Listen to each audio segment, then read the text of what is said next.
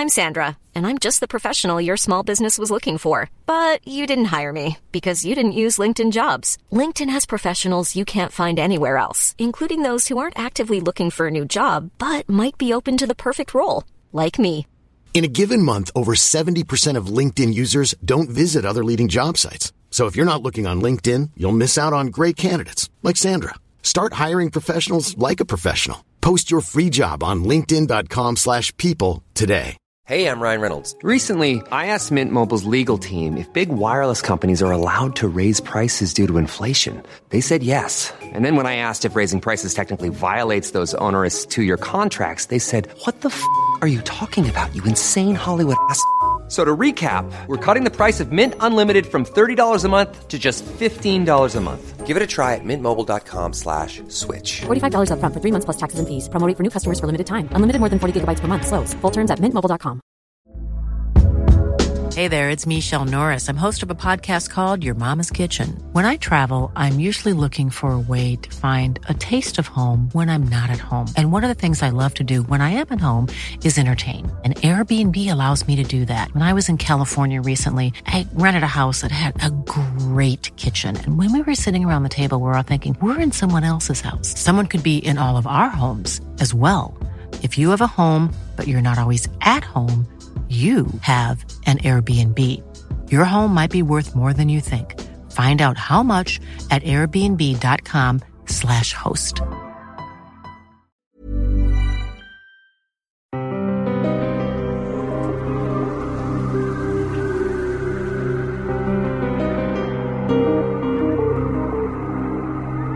He was the last man on Earth, all right.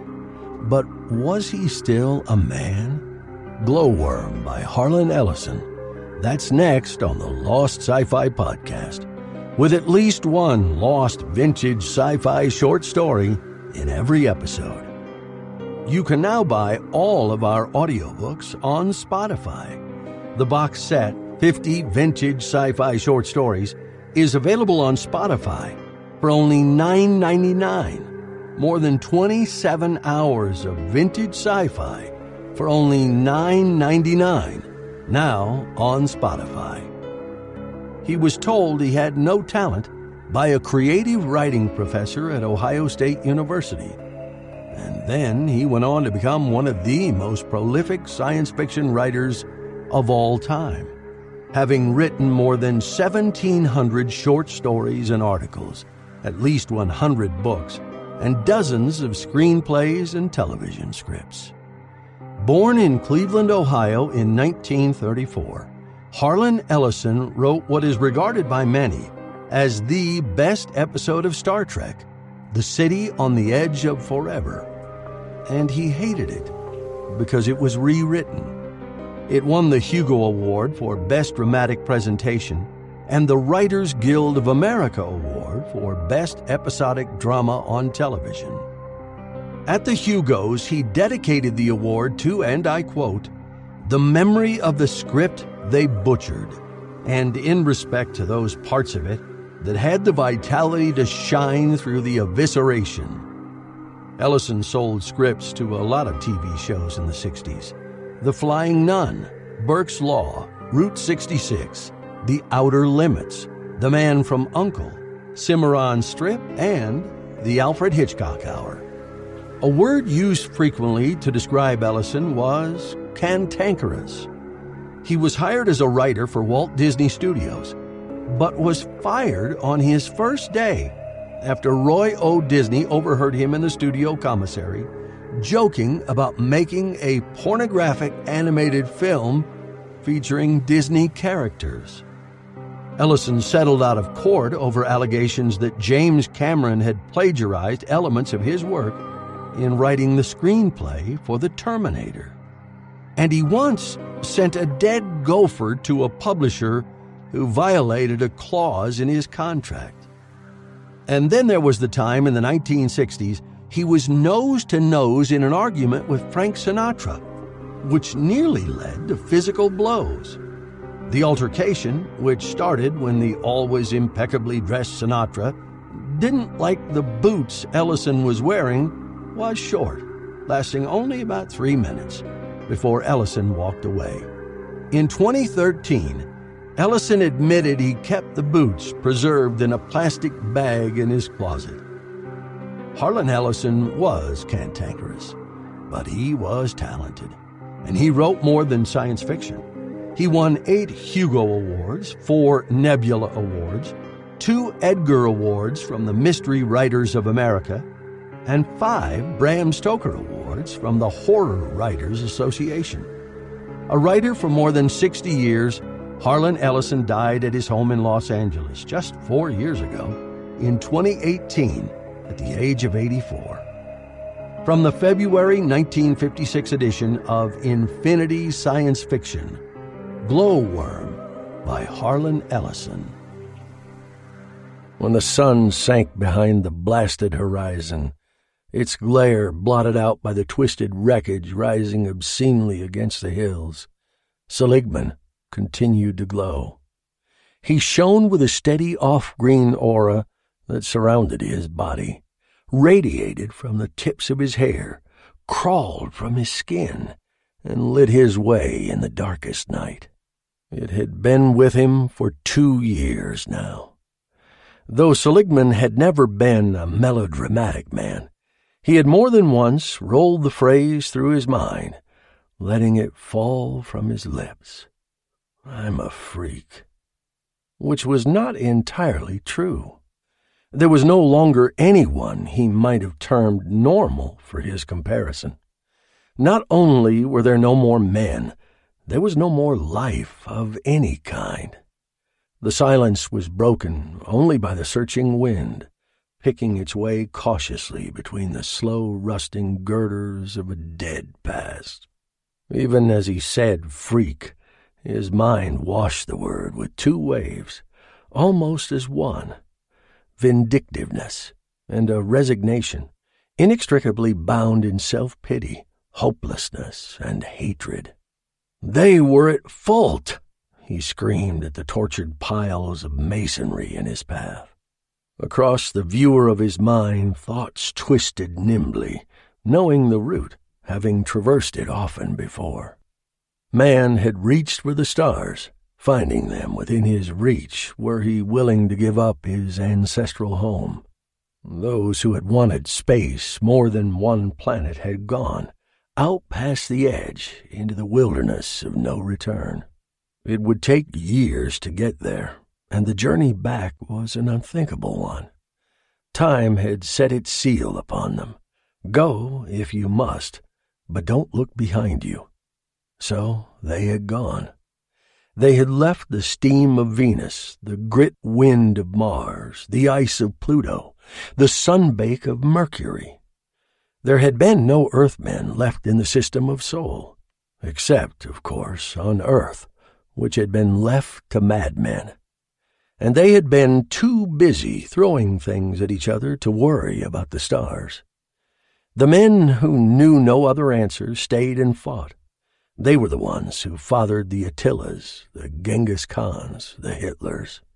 They were the ones who pushed the buttons and launched the missiles that chased each other across the skies, fell like downed birds, exploded, blasted, cratered, chewed out and carved out the face of the planet.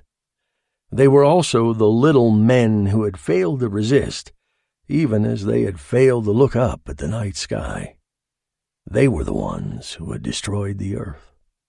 Now no one was left. No man, just Seligman, and he glowed. "They were at fault," he screamed again, and the sound was a lost thing in the night.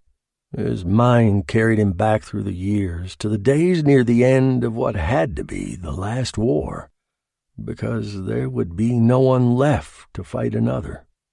He was carried back again to the sterile white rooms where the searching instruments, the prying needles, the clucking scientists all labored over him and his group. They were to be a last-ditch throwaway. They were the indestructible men, a new breed of soldier, able to live through the searing heat of the bombs, to walk unaffected through the purgatory hail of radiation, to assault where ordinary men would have collapsed long before. Seligman picked his way over the rubble, his aura casting the faintest phosphorescence over the ruptured metal and plastic shreds. He paused momentarily, eyeing the blasted remnants of a fence, to which clung a sign, held to the twined metal by one rusting bolt. Newark Spaceport. Entrance by authorization only. Shards of metal scrap moved under his bare feet, their razored edges rasping against the flesh, yet causing no break in the skin. Another product of the sterile white rooms and the strangely hued fluids injected into his body? 23 young men, routine volunteers, as fit as the era of war could produce, had been moved to the solitary block building in Salt Lake City. It was a cubed structure with no windows and only one door, guarded night and day. If nothing else, they had security. No one knew the intensive experimentation going on inside those steel-enforced concrete walls, even the men upon whose bodies the experiments were being performed. It was because of those experiments performed on him that Seligman was here now, alone. Because of the myopic little men with their foreign accents and their clippings of skin from his buttocks and shoulders, the bacteriologists and the endocrine specialist, the epidermis men and the bloodstream inspectors. Because of all of them, he was here now, when no one else had lived. Seligman rubbed his forehead at the base of the hairline. Why had he lived? Was it some strain of rare origin running through his body that had allowed him to stand the effects of the bombs?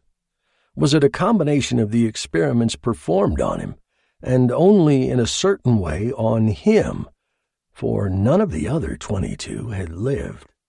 And the radiation? He gave up for the millionth time.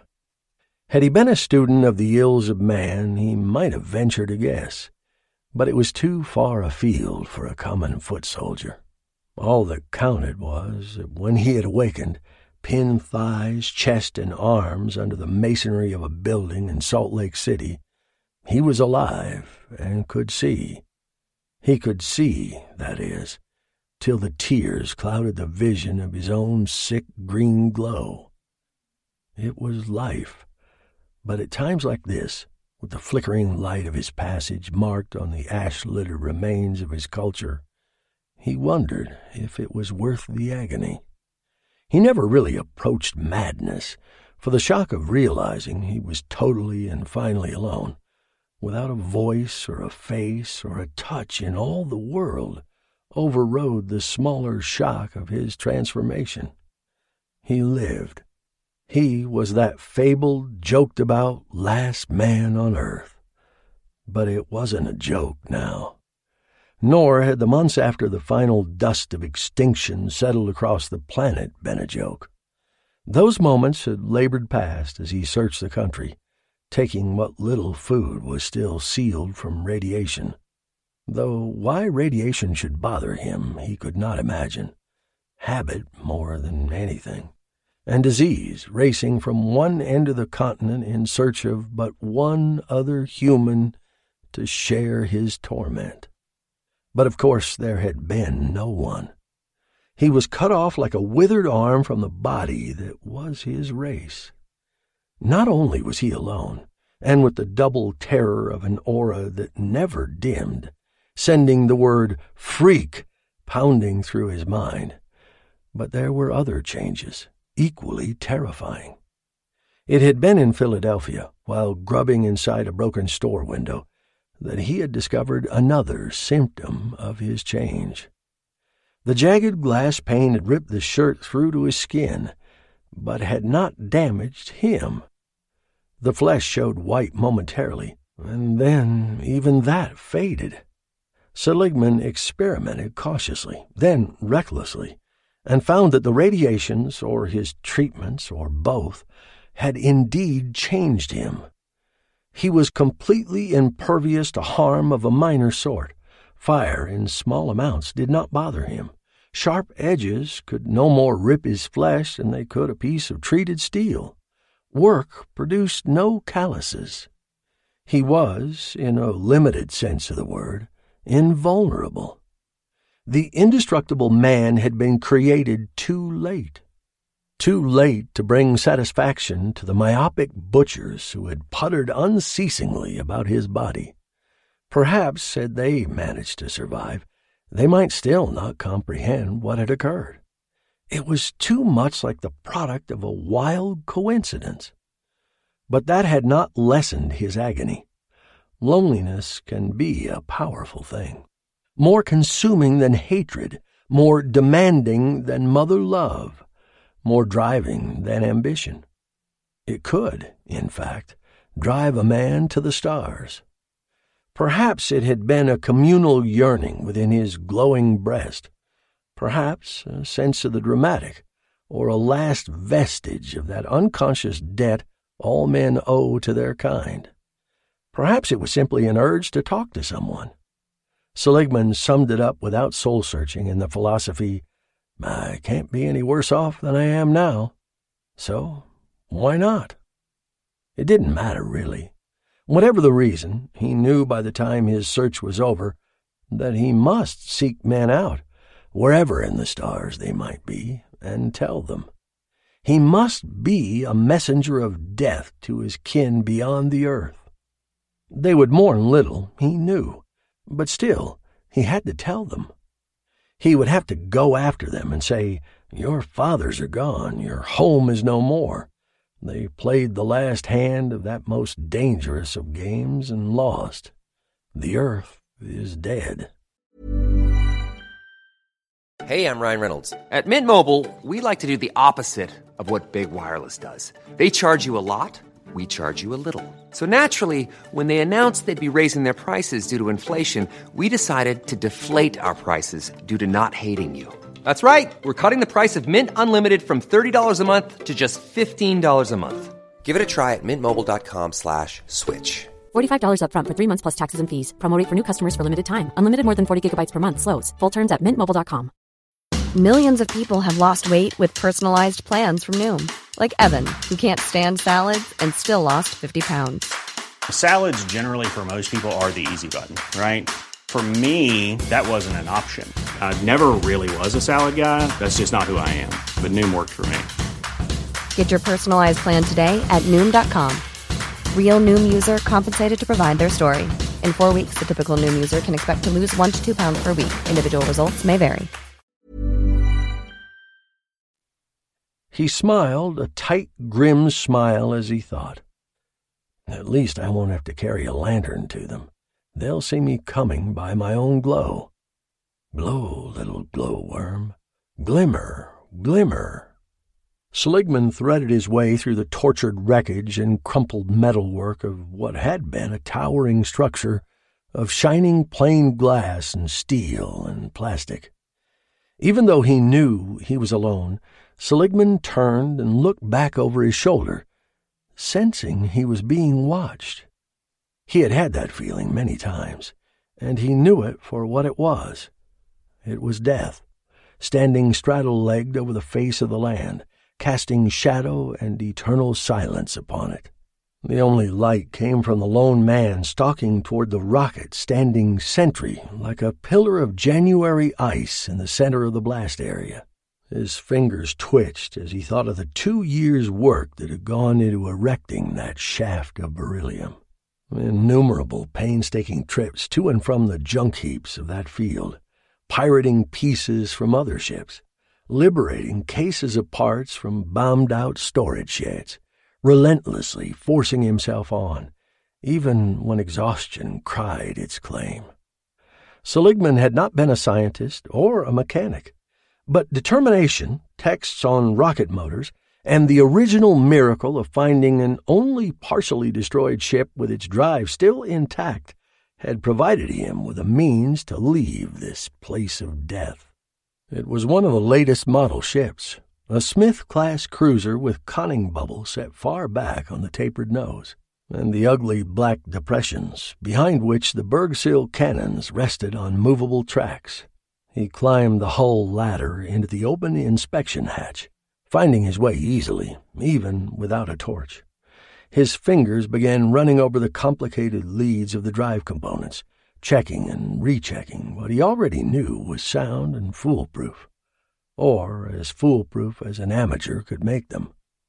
Now that it was ready, and all that remained were those routine check tests and loading the food for the journey, he found himself more terrified of leaving than of remaining alone till he died. And when that might be, with his stamina, he had no idea. How would they receive a man as transformed as he? Would they not instinctively fear, mistrust, despise him? Am I stalling? The question suddenly formed in his mind, causing his sure inspection to falter.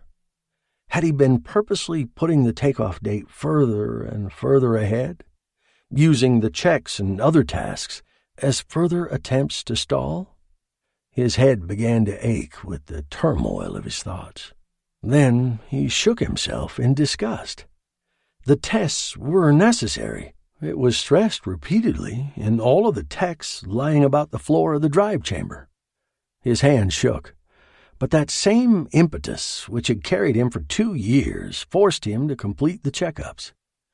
Just as dawn oozed up over the outline of the tatters that had been New York, he finished his work on the ship. Without pause, sensing he must race, not with time, but with the doubts raging inside him, he climbed back down the ladder and began loading food boxes. They were stacked neatly to one side of a hand-powered lift he had restored. The hard rubber containers of concentrates and the bulbs of carefully sought-out liquids made an imposing and somewhat perplexing sight. Food is the main problem, he told himself. If I should get past a point of no return and find my food giving out, my chances would be nil. I'll have to wait till I can find more stores of food. He estimated the time needed for the search and realized it might be months, perhaps even another year, till he had accrued enough from the wasted stores within any conceivable distance. In fact, finding a meal in the city after he had carted box after box of edibles out to the rocket had become an increasingly more difficult job. Further, he suddenly realized he had not eaten since the day before. The day before? He had been so engrossed in the final touches of the ship, he had completely neglected to eat. Well, it had happened before, even before the blast. With an effort, he began to grope back, trying to remember the last time he had eaten. Then it became quite clear to him. It leaped out and dissolved away all the delays he had been contriving. He had not eaten in 3 weeks. Seligman had known it, of course, but it had been buried so deeply that he only half feared it. He had tried to deny the truth, for when that last seemingly insurmountable problem was removed, there was nothing but his own inadequacies to prevent his leaving. Now it came out, full bloom. The treatments and radiation had done more than make him merely impervious to mild perils. He no longer needed to eat. He boggled at the concept for a moment, shaken by the realization that he had not recognized the fact before. He had heard of anaerobic bacteria or yeasts that could derive their energy from other sources, without the normal oxidation of foods. Bringing the impossible to relatively homely terms made it easier for him to accept. Maybe it was even possible to absorb energy directly. At least he felt no slightest twinge of hunger, even after 3 weeks of back-breaking work without eating. Probably he would have to take along a certain amount of proteins to replenish the body tissue he expended. But as for the bulky boxes of edibles dotting the space around the ship, most were no longer a necessity. Now that he had faced up to the idea that he had been delaying through fear of the trip itself, and that there was nothing left to stop his leaving almost immediately, Seligman again found himself caught up in the old drive. He was suddenly intent on getting the ship into the air and beyond. Dusk mingled with the blotching of the sun before Seligman was ready. It had not been stalling this time, however. The sorting and packing of needed proteins took time. But now he was ready. There was nothing to keep him on Earth. He took one last look around. It seemed the thing to do. Sentimentalism was not one of Seligman's more outstanding traits, but he did it in preparation for anyone who might ask him, what did it look like at the end? It was with a twinge of regret that he brought the fact to mind. He had never really looked at his sterile world in the 2 years he had been preparing to leave it. One became accustomed to living in a pile of rubble, and after a bit it no longer offered even the feel of an environment. He climbed the ladder into the ship, carefully closing and dogging the port behind him. The chair was ready, webbing flattened back against the deep rubber pile of its seat and backrest. He slid into it and swung the control box down on its ball swivel to a position before his face. He drew the top webbing across himself and snapped its triple lock clamps into place. Seligman sat in the ship he had not even bothered to name, fingers groping for the actuator button on the arm of the chair, glowing all the while, weirdly, in the half-light of the cabin. So this was to be the last picture he might carry with him to the heavens, a bitter epitaph to a race misspent.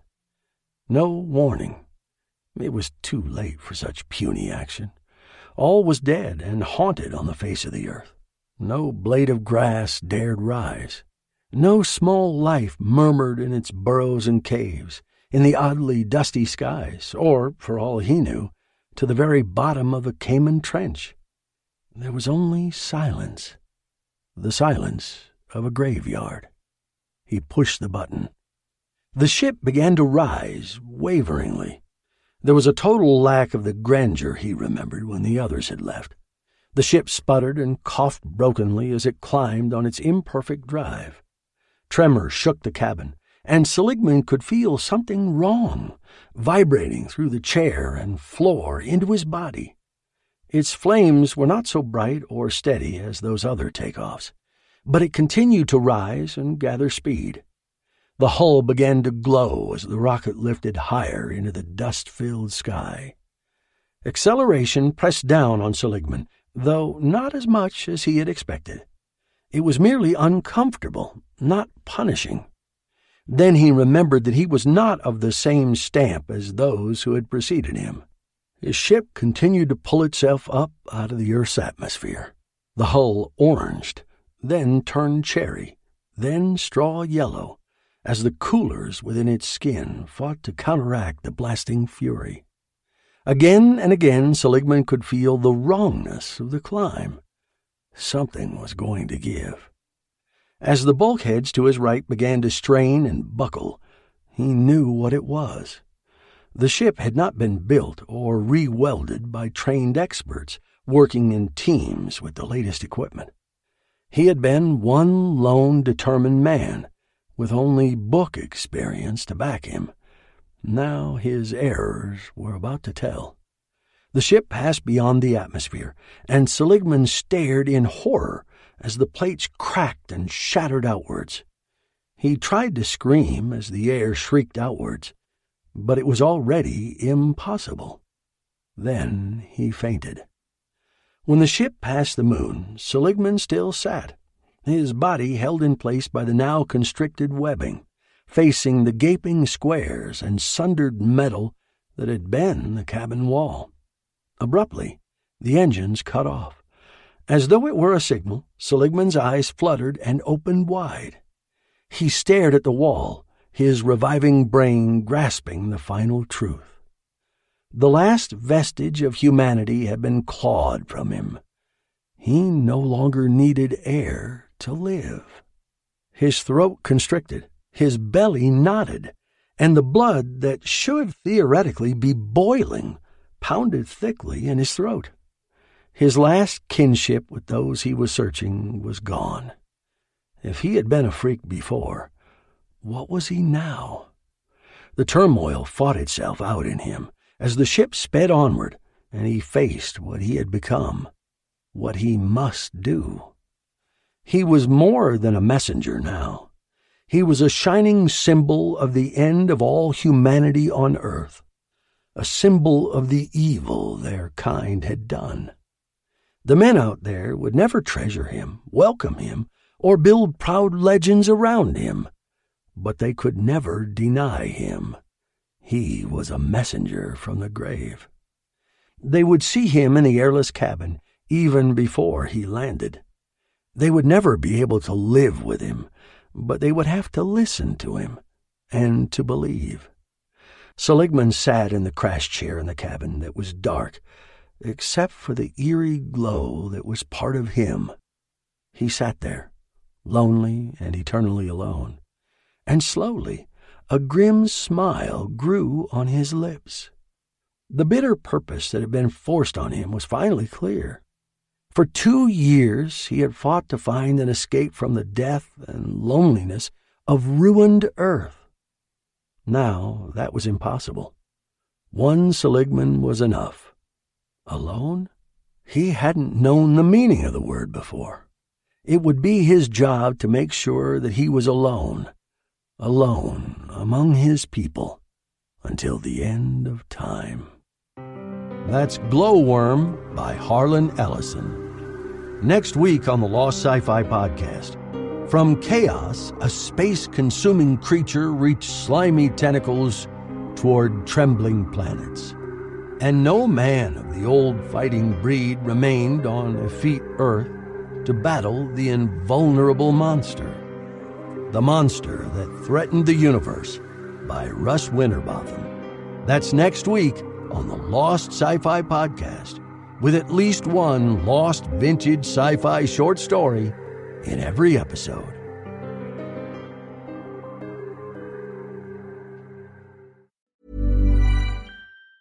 Hey, it's Danny Pellegrino from Everything Iconic. Ready to upgrade your style game without blowing your budget? Check out Quince. They've got all the good stuff, shirts and polos, activewear, and fine leather goods, all at 50 to 80% less than other high-end brands. And the best part? They're all about safe, ethical, and responsible manufacturing. Get that luxury vibe without the luxury price tag. Hit up quince.com/upgrade for free shipping and 365-day returns on your next order. That's quince.com/upgrade.